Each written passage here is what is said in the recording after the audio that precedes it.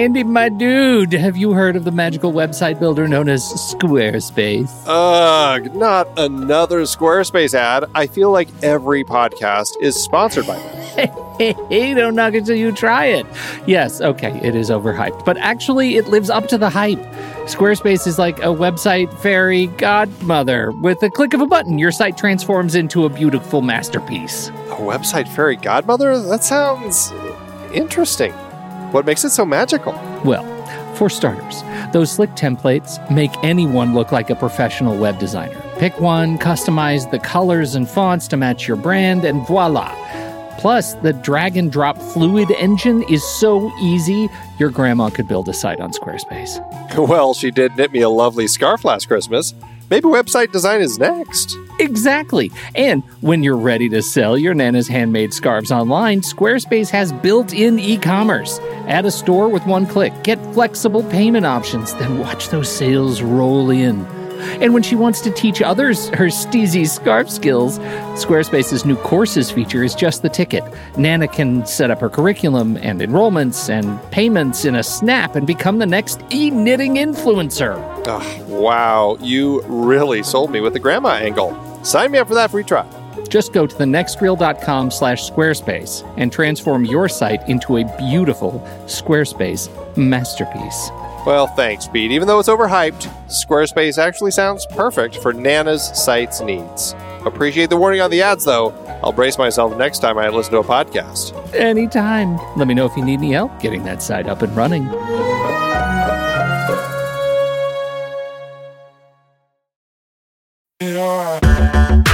Andy, can you believe we've almost hit 700 episodes of The Next Reel? I know, it's crazy. And with all the other episodes in our family of podcasts, we are well over 1,200 episodes of movie conversation. It's really pretty amazing that we've gotten to have these in-depth movie chats every week for over a decade now. And we couldn't have done it without our loyal community of film fans. Their support over the years has meant so much. For sure. That reminds me, we should give the merch store a shout out. Buying shirts from thenextreel.com/merch is a great way listeners can continue to support the show. Plus, they get to sport our great designs. Absolutely. I think sometimes folks forget we have a variety of shirts, mugs, phone cases, and more available. In fact, a great place to start is with a shirt sporting the Next Reel's logo. We also have that classic Fast Times Spicoli Surf School tee, or the weirdly popular Rusty's European Tour shirt. The one from National Lampoon's European Vacation. Why is that so popular? Search me, but we have sold a ridiculous number of those. I guess there are a lot of Rustys taking trips to Europe? We're always adding new designs based on movies we've covered, like our brand new design for a streetcar named Desire, featuring a streetcar named Desire.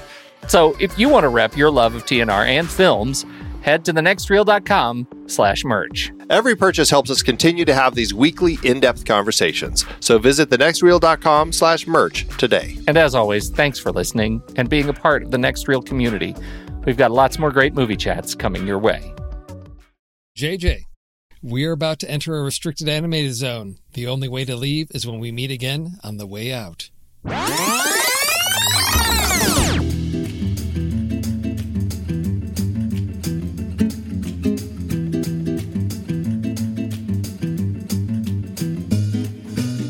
You're listening to Trailer Rewind, a monthly conversation about movies you may have missed in theaters and that are now available on streaming services. Every month, we dig into the archives and view a film that Pete and Andy talked about in their trailer picks. JJ and I watch it and have a very spoilery conversation about it. Today, we're looking at The Congress, which was directed by Ari Folman. He gained attention for his 2008 animated documentary, Waltz with Bashir, and this was Pete's pick, The Congress, from May 23rd, 2014. Today is June 19th, 2018, and The Congress is available on Amazon Prime.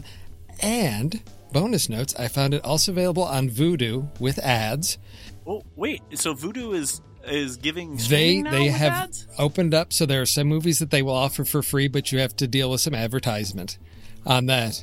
Yeah, exactly. I don't mind that. And then I love and Vudu. I also That's found great. it through my public library as part of, I guess they have a connection with an online service that handles digital media called Hoopla Digital, and you have movies there, there's music there, there's graphic novels there. So I found this there as well. So you may want to check with your public library to see if they have Hoopla Digital. Now, well, and I'm a big library guy. Is Hoopla Digital, is it an app? Is it something that I could put onto like my Roku or my Apple TV or something like that? Not yet. It's right now, I think it's limited to like your laptop.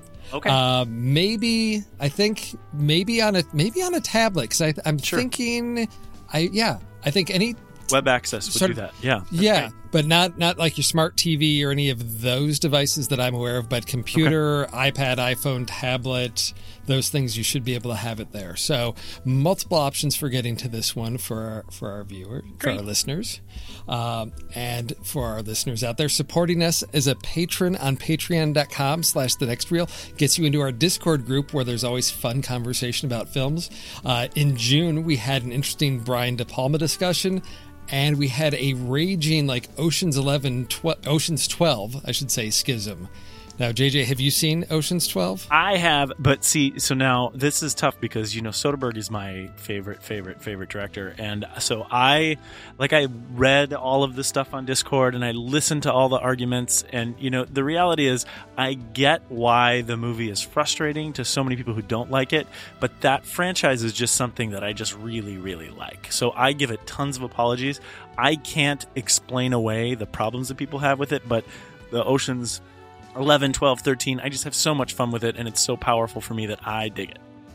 Okay, so that clarifies which side of the schism you are falling on. So, yes, you're on the good side with me and Andy. It's just go have fun with these movies. Right. Just have fun. Yes. All right. Yes. Well, if people want to sort of dig into that debate, they can become a Patreon supporter and get access to Discord to delve into that and any other future debates, discussions that we are going to have. Plus, you get the weekly Saturday matinee episodes, which is the home of our trailer picks and discussion of the latest film news and our lists, the lists we love, the lists that we hate. This past time when we were doing Ocean's 12, it was supposed to be train heists, and I came up with movies about trains. There weren't necessarily heists there, and I realized I need to see more movies with trains in them because we're my not list always was perfect. No, we're not. But it's fun. It was a great diversity of lists about trains and train heists, so you get access to that. So for this one here, the Congress, Pete said that he was giddy with excitement, and Andy was too. The trailer, Andy said it blew his mind.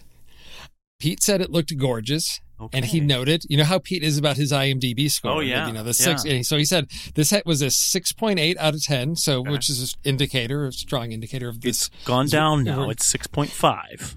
Oh, okay. All right. Well, Andy said he had not seen Waltz with Bashir. I haven't either. And It's one of those things where I know documentaries, it's sometimes tough to find time for those, especially when you're dealing with something that is, really can be really tragic and sad, like, dealing with war in the Middle East there. But he was hoping to see it before watching the Congress because of the animated sequences. And I know we'll get into the animated parts of this film as well. Oh, yeah.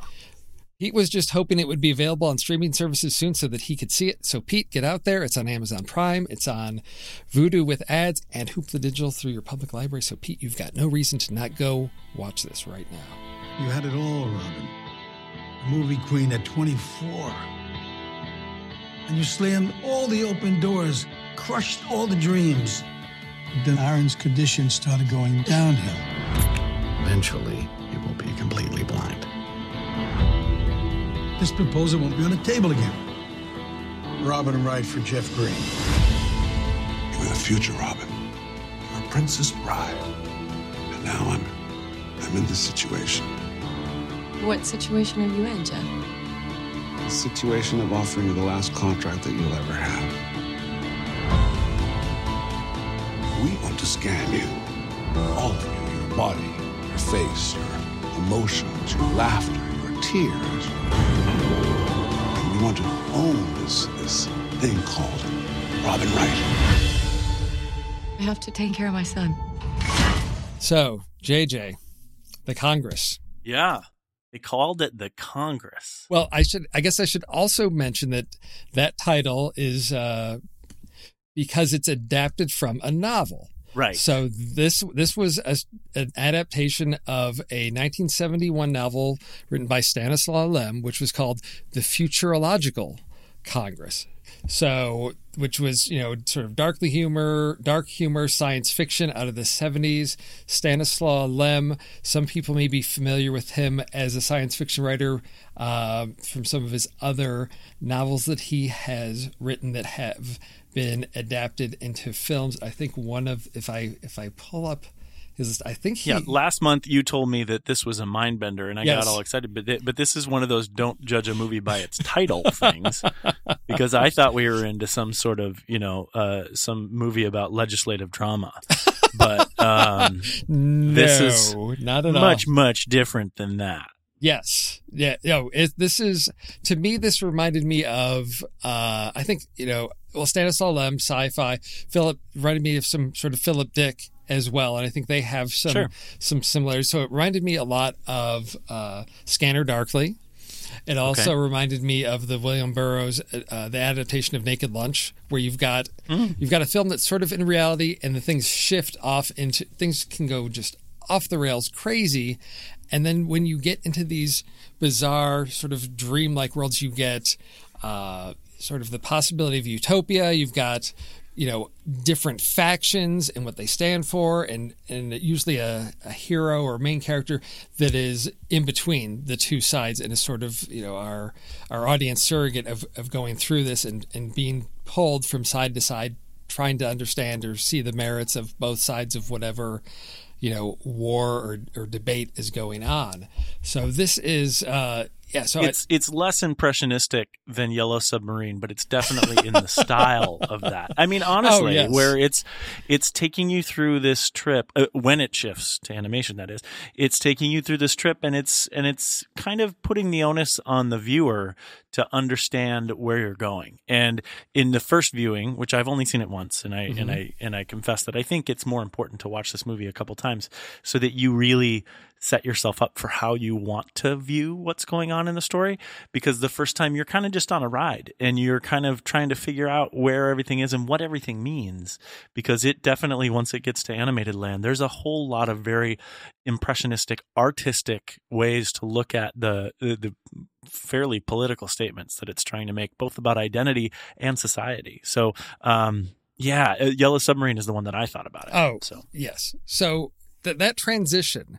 So I think we can talk about both halves, but the transition, how well, because that's a really, for me, that can make or break the movie. When you go from, we're shooting, in the real world with live actors and recognizable faces. You've got, Danny Houston and Robin Wright and Harvey Keitel and Cody Smith-McPhee. You've got, these actors that we've seen in movies before.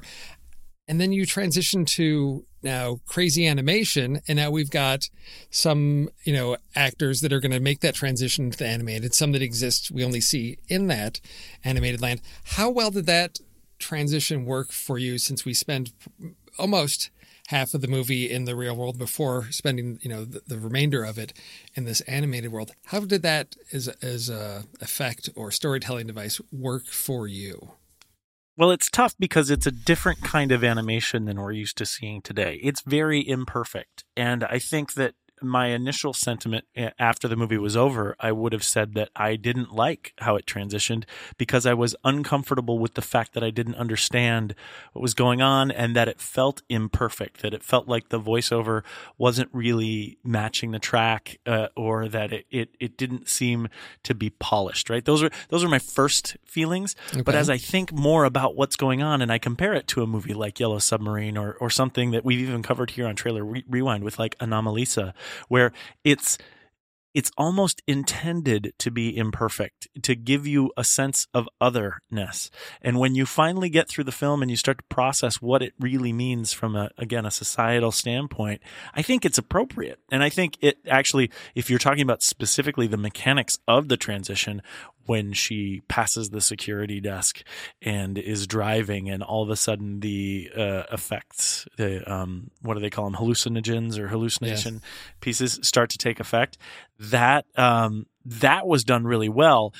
and I was really into it as she made the transition specifically. But once we get into the world, I spent some time trying to figure out where, as a viewer, as an audience member, where I was going to sit with this. And I didn't quite like it at first. It didn't feel beautiful, which is, I think, interesting when you see or you hear the trailer. It felt off. But ultimately, in review of the film, I think that was done on purpose and done for an artistic purpose. So I can value that. I watched this the first time a few weeks ago, and then I watched it just, I think, like 3 or 4 days ago again to just sort of refresh. That was smart. Because there was so much I really felt after a first viewing sort of lost at sea. But after having time to digest and then go back, I was able to, I think, now we can walk our way through this. I think I was able to trace a thread through this a little bit more clearly than I was the first time, because when you get into that hallucinogenic dream state, you're putting your trust in this director to take you through safely, and you lose sense of what's reliable and what's trustworthy. And particularly in this case, where you've got a future where you've got 2 different people or 2 different groups trying to tell Robin what's real or what's going on. And you don't know what to trust, because clearly we're separated from reality. So the laws of physics don't apply. We have interesting transitions of time. So it's always difficult. We get sort of into that mind bender mode of, I don't know what to trust, but I have to trust the story's going to take me someplace. And when somebody says X amount of time has passed, I don't know if that's true or not. I don't know if when they tell me I am someplace, if I'm really there or not.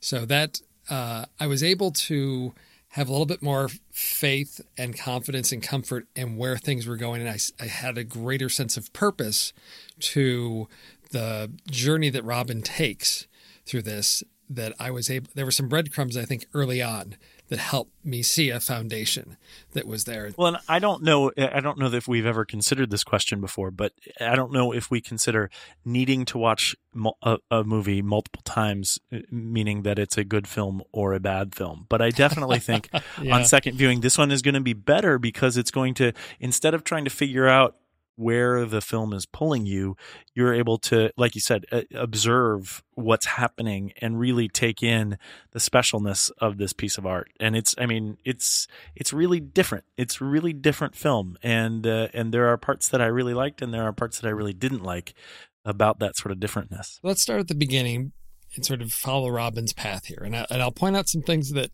I noticed on the second viewing, which I had struggled with the first time, which has to do with some subplot pieces, I think, that I was struggling with. So, I mean, the basic premise is it's Robin Wright starring as herself in this film, and we're in an era where there is a technological advancement that's coming along, where studios are going to digitize and scan actors so that basically the actors can go live their lives as they wish, and they've basically signed over the rights of their likeness. They're not allowed to perform or act anywhere on stage, screen, or anything, because they've signed over the rights to this thing that is their personality, their persona, their celebrity. And the studio then can take that digitized actor that they now own and put them in whatever, roles that they want. And so that's where we start off with this. And Harvey Keitel plays her agent, and this is, I find, interesting because we have a lot of discussion about things that, if you've tracked Robin Wright's career, you know her as Princess Buttercup from The Princess Bride. You know her as Jenny from Forrest Gump. And they play around with that. And this is where I struggle with, do I assume this is true things about the real Robin?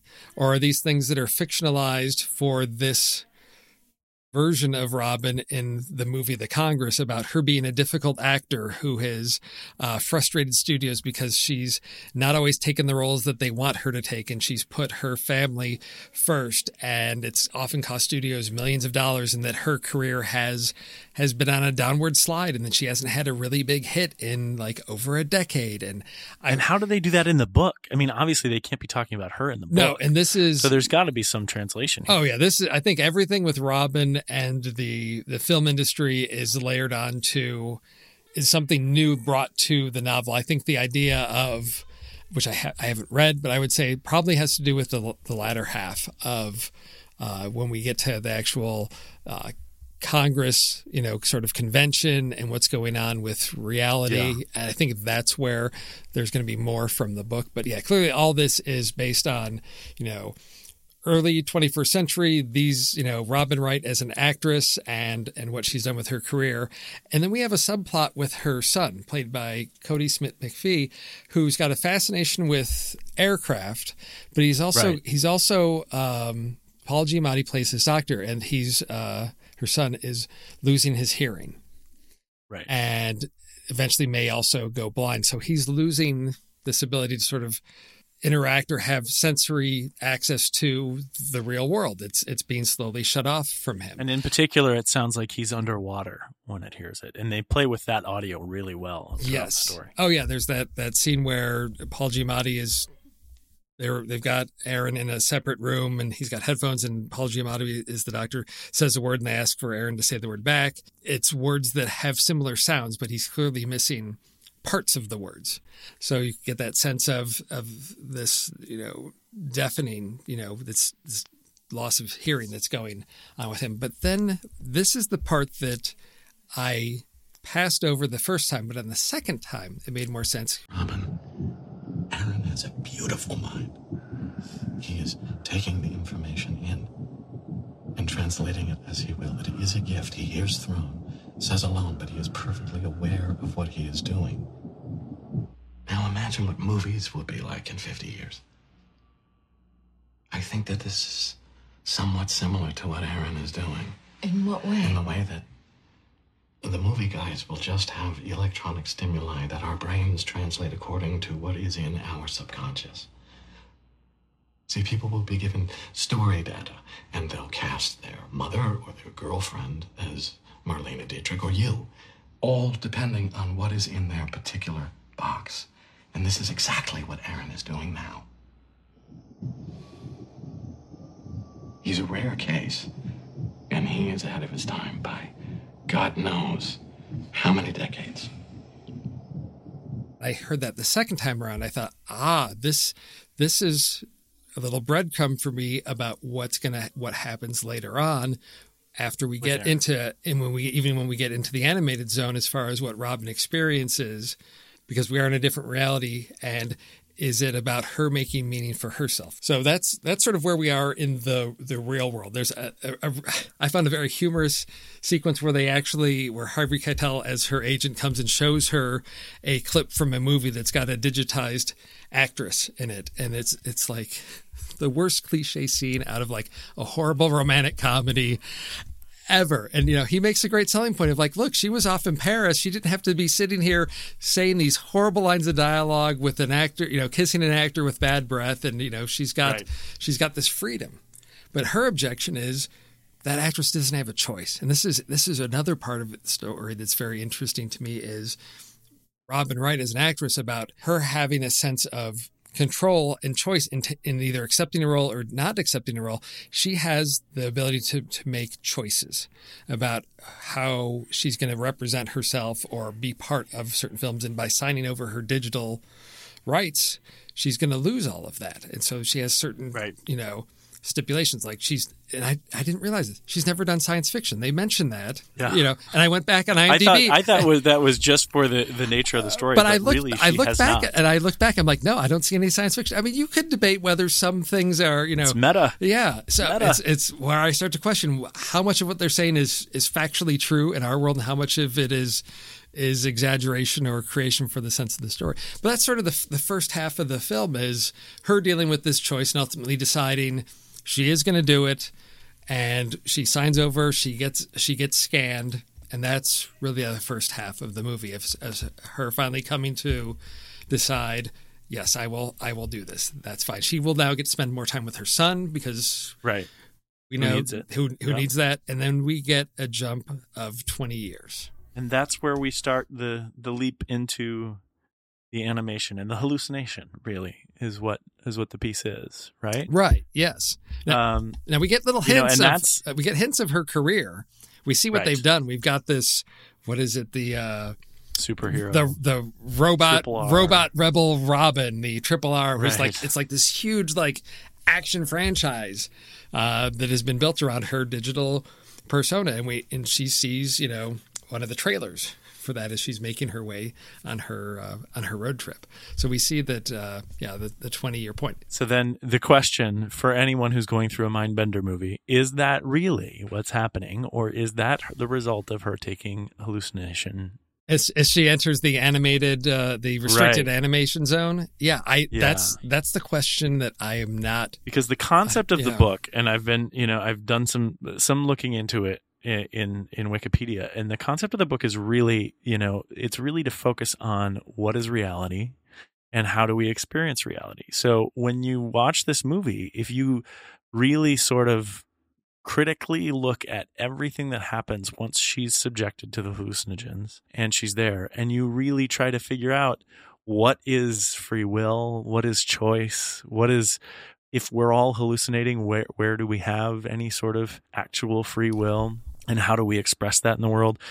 Everything comes into question, which makes it a really interesting movie to review and talk about and look at in multiple different ways. Yeah, I come back to that point of, as Paul Giamatti, the doctor, said, now that, has Robin taken this? Is she now constructing this story? Are these things that are happening to her, or is it by her choice and free will, this story that she's participating in? And even gets to a thing that once she gets checked into the hotel, I mean, this is a trippy world. She gets into the hotel so lobby, trippy. and people can just appear as there's so much going on visually. I want to say this is like Easter egg overload, because I think there's so many things whenever you get into animation, and I'm looking at this, I'm like, okay, that person, okay, what celebrity are they?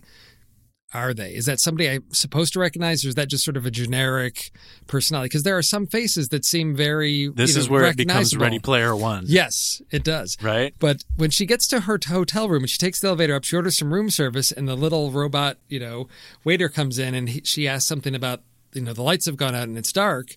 She said, is it dark, or is it all in my mind? And he says basically, well, it's both. It is dark because it is in your mind. And if you see the dark, it's because you chose the dark. Right. Which I thought, what does this mean? Is this telling me that everything that she's seeing is a hallucination that she's causing herself to have? I don't. Yep. Yeah. It gets, because Yep. It is that. But what does that mean? Right. That's the next step. So she is in control. She is choosing it. And wow, what does that mean to what's showing up for her? Right. Everything from in the hotel room to her really like kind of mentally breaking down there through some nightmarish, just really difficult things to stomach. And then where it goes from there, ultimately what we're told in the scene is that she's choosing this path that she's going on. And yet, if you're stuck in a hallucination, how much choice do you really have? Yes. And again, yeah. Oh, there's great. There's so much about free choice and what that means. And that gets to what I think is the really interesting point, because now that she's in this world, this animated world, it's 20 years in the future. And early on, when she signs her digital rights off, she signs it for a period of 20 years. So clearly this is the opportunity for contract, renegotiations. Are they going to renew the contract? What's going to happen? What's the studio going to do? And this is that point. And then we get like an echo of that scene again. So she has a meeting with the producer from Miramount Studios again, but this time it's like it's ratcheted up a notch to like ridiculous levels again, which I don't know if this is a commentary on, can us reflect back on her initial choice of, it's ridiculous and ludicrous that a person would be able to sign away their personality, their representation of themselves, because now in the animated world here where we are, it's an even more like ludicrous ask that they're making of her, right? Because they're asking how do they say they're gonna, where it was before, it's so funny, the parallels, because on the first time she signs her life away, he's like, hey, look, this whole structure we have is going away. The whole thing with actors and agents and all that, that's going away. This is the next big thing. And so here we are 20 years later, and it's, oh, this whole structure we have with screenwriters and, animators not being able to make deadlines, this artifice, this is all going away, because now people are going to be able to, they're able to distill a person down into like a substance that you could eat or drink. And I don't know what that means. Well, think of the commentary that if she chooses to do this, right? If Robin Wright looks at it and says, when you start off in the business and you make a sacrifice or you make a choice to enter some sort of contract, and then years later, because of the choices you've made, potentially what they're saying in this film, because of the choices that a person like Robin Wright made to create this amazing character, this triple R character, and then it takes off and it creates all this money and revenue, and then the technology advances, that all of a sudden 20 years later, this contract that you signed that you never thought you would ever sign because it was so outlandish is now small potatoes, and now they're changing everything. And the whole, you think of what's happened to Hollywood, and you think of how the studio system has evolved, and now what we're doing at the box office and how we're switching to streaming services. It's a commentary on all of it. It's a commentary on how people make art and how people make choices and how those choices affect the entire universe with which we consume those choices. I think, again, super heavy, super deep stuff, and not all fed to you as a viewer. This is stuff that you have to come up with on your own as you're watching the film. And there are going to be a lot of people who are going to go watch this movie and go, I didn't hear that at all. I just saw some freaky stuff, and some crazy visuals. But if you're a deep thinker, there's a lot to get into with this film.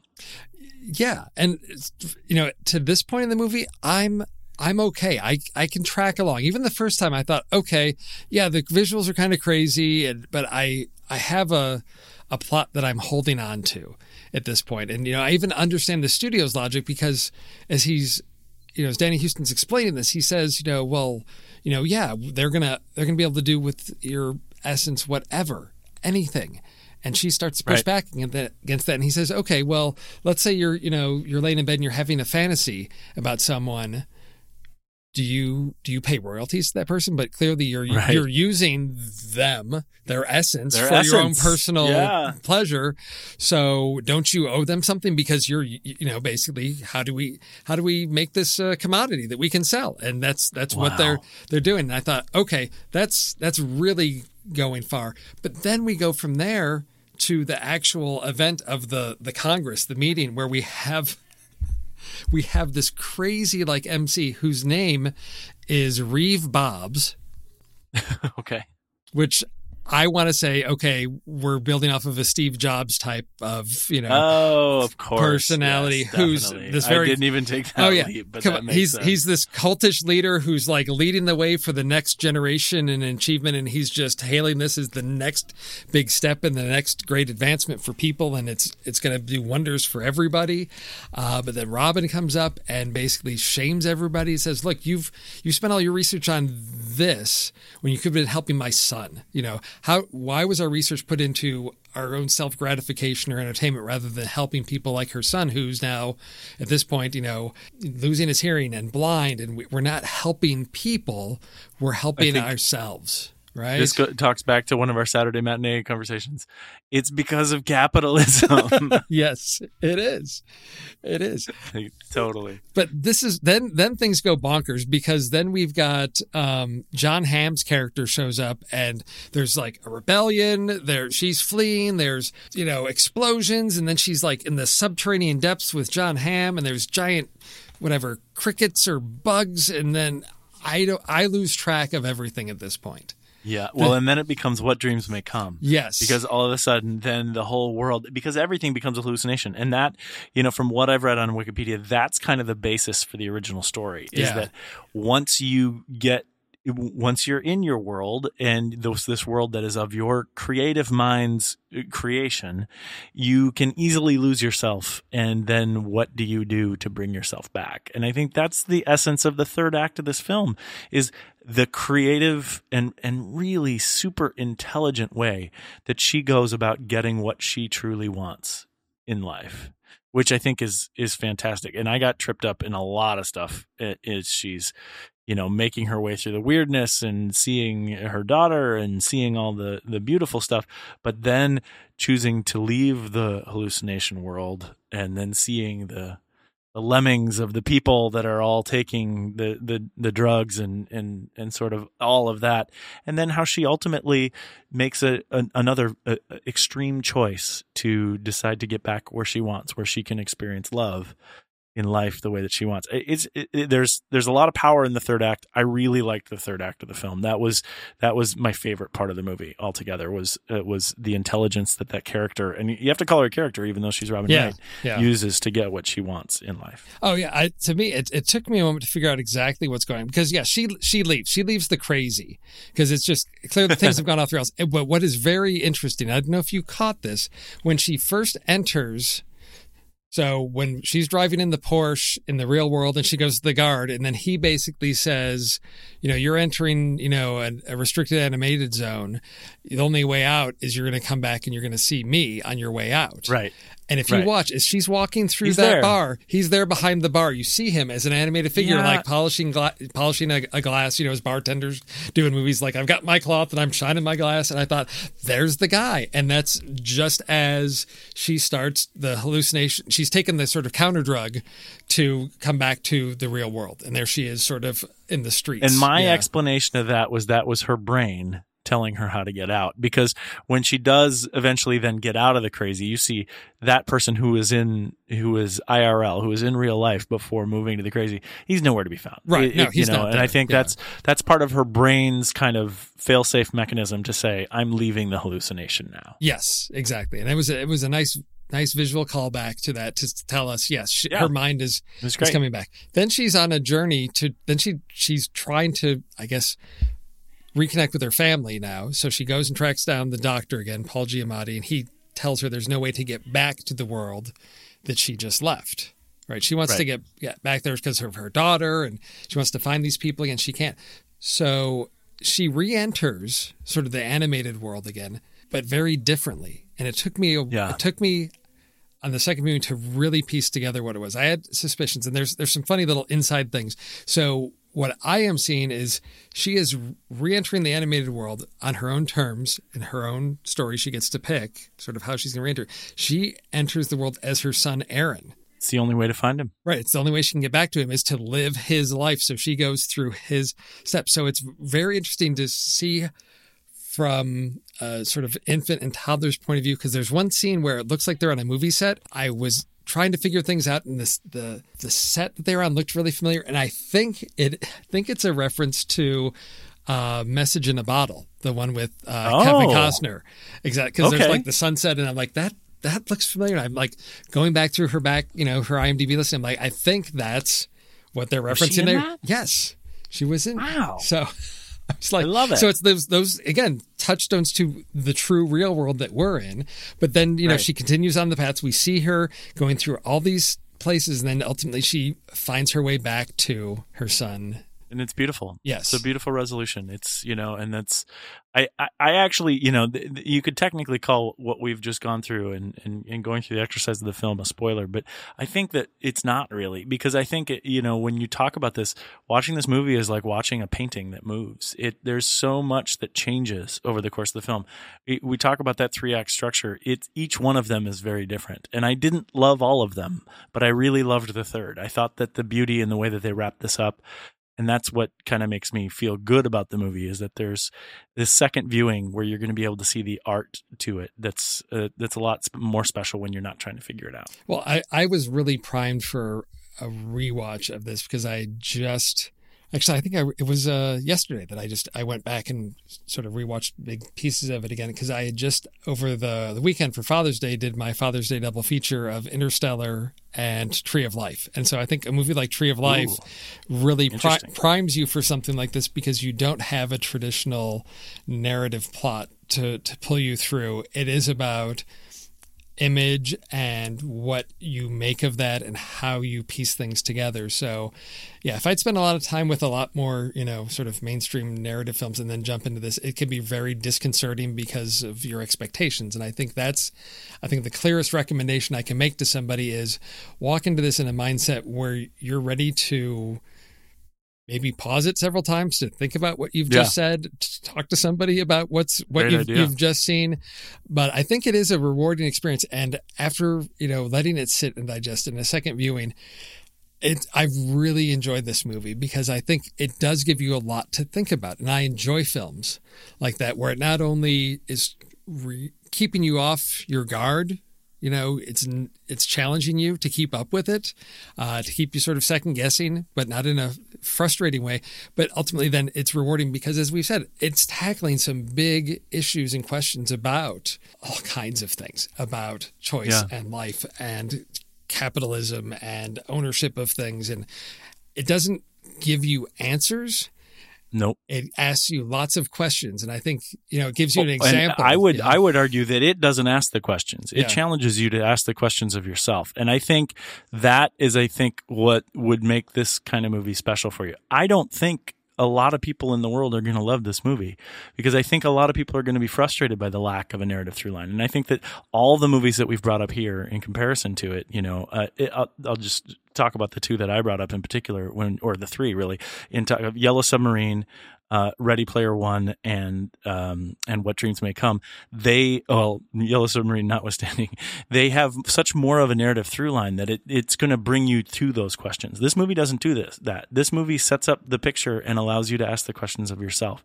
So you really have to like that if you're going to go into this movie that way.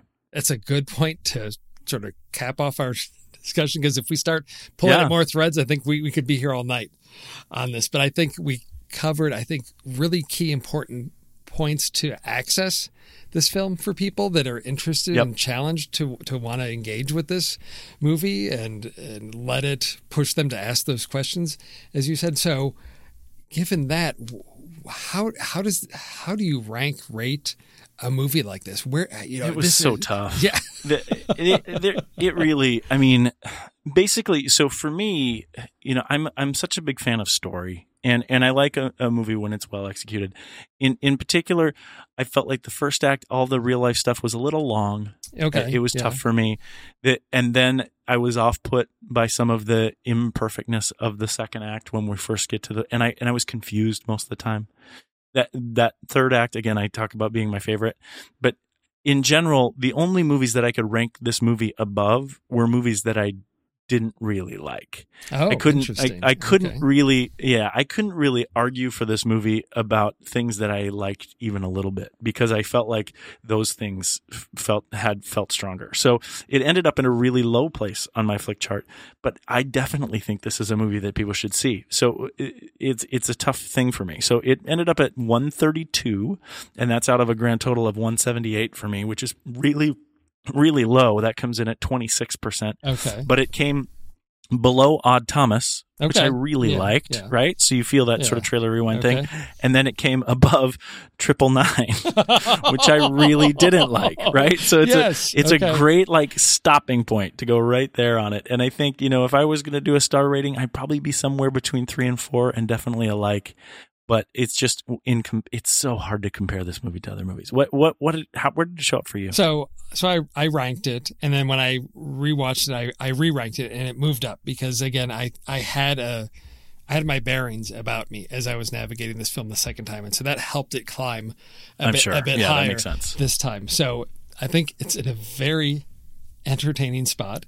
So it's at number 30 out of 320, which is like 91%. So wow, this is what it's in between, which makes no sense to me. And I think one of these films deserves a re-ranking. So at number 31, I have Solo, A Star Wars Story, which we just did. And this was better than Solo for you. Okay, that's okay.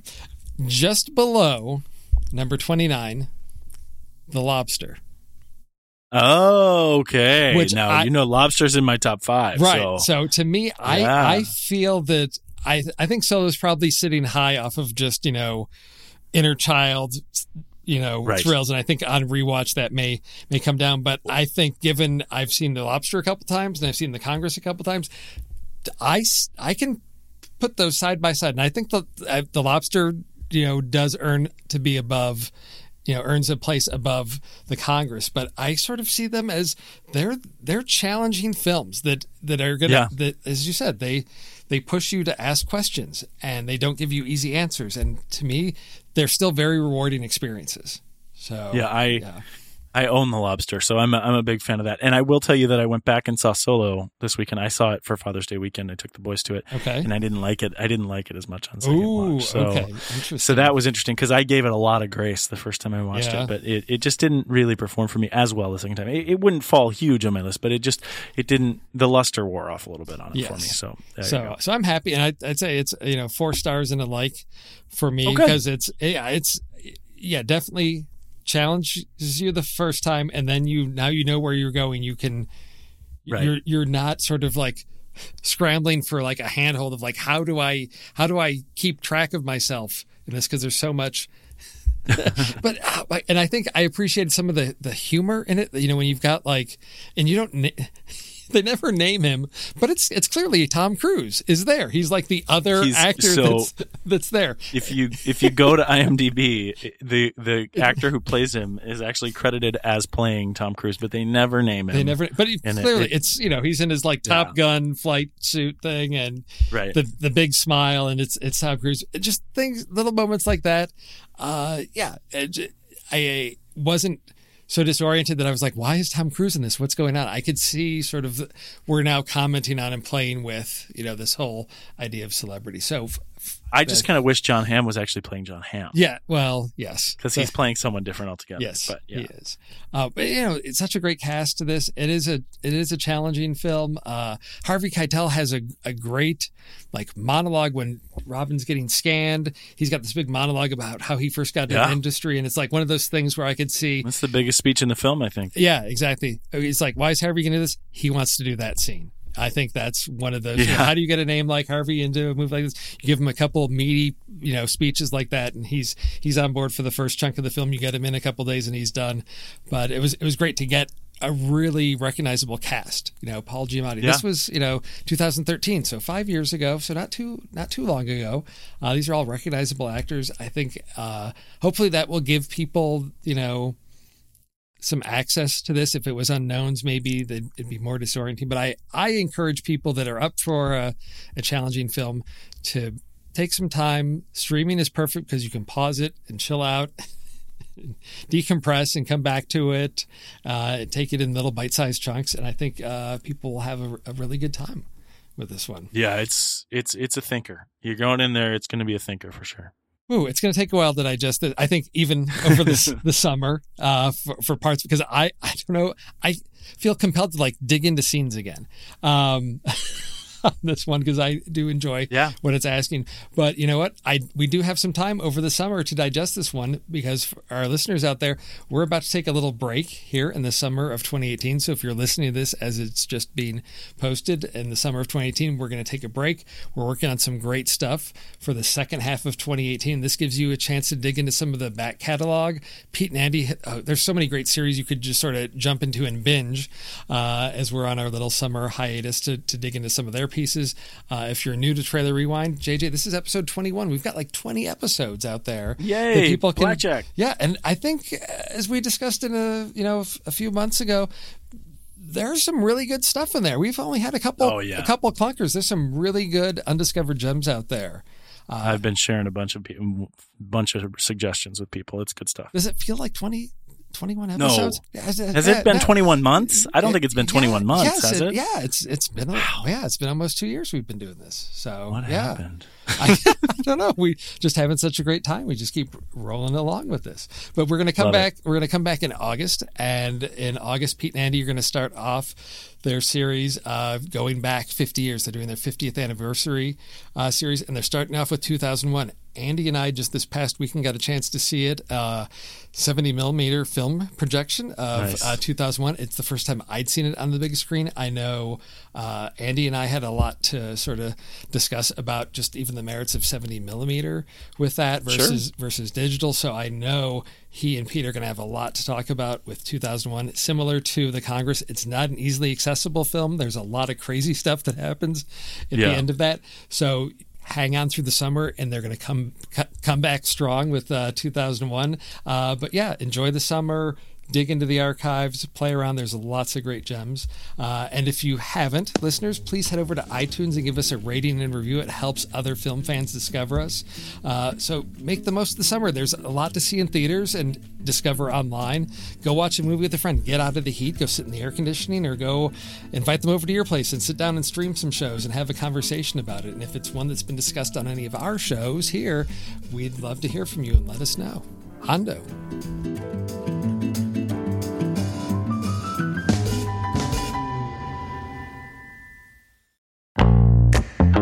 I love the conversations that so many of our hosts have had on their shows. Steve and JJ on Trailer Rewind, Ray and Ocean on Silver Linings, even Tommy's short-lived No, Wait, Hear Me Out. And so many films they've discussed started out as a book, a play, or even a TV series. Well, now you can support our whole family of podcasts by using our new Originals page to buy the original source material used to inspire films covered on our shows.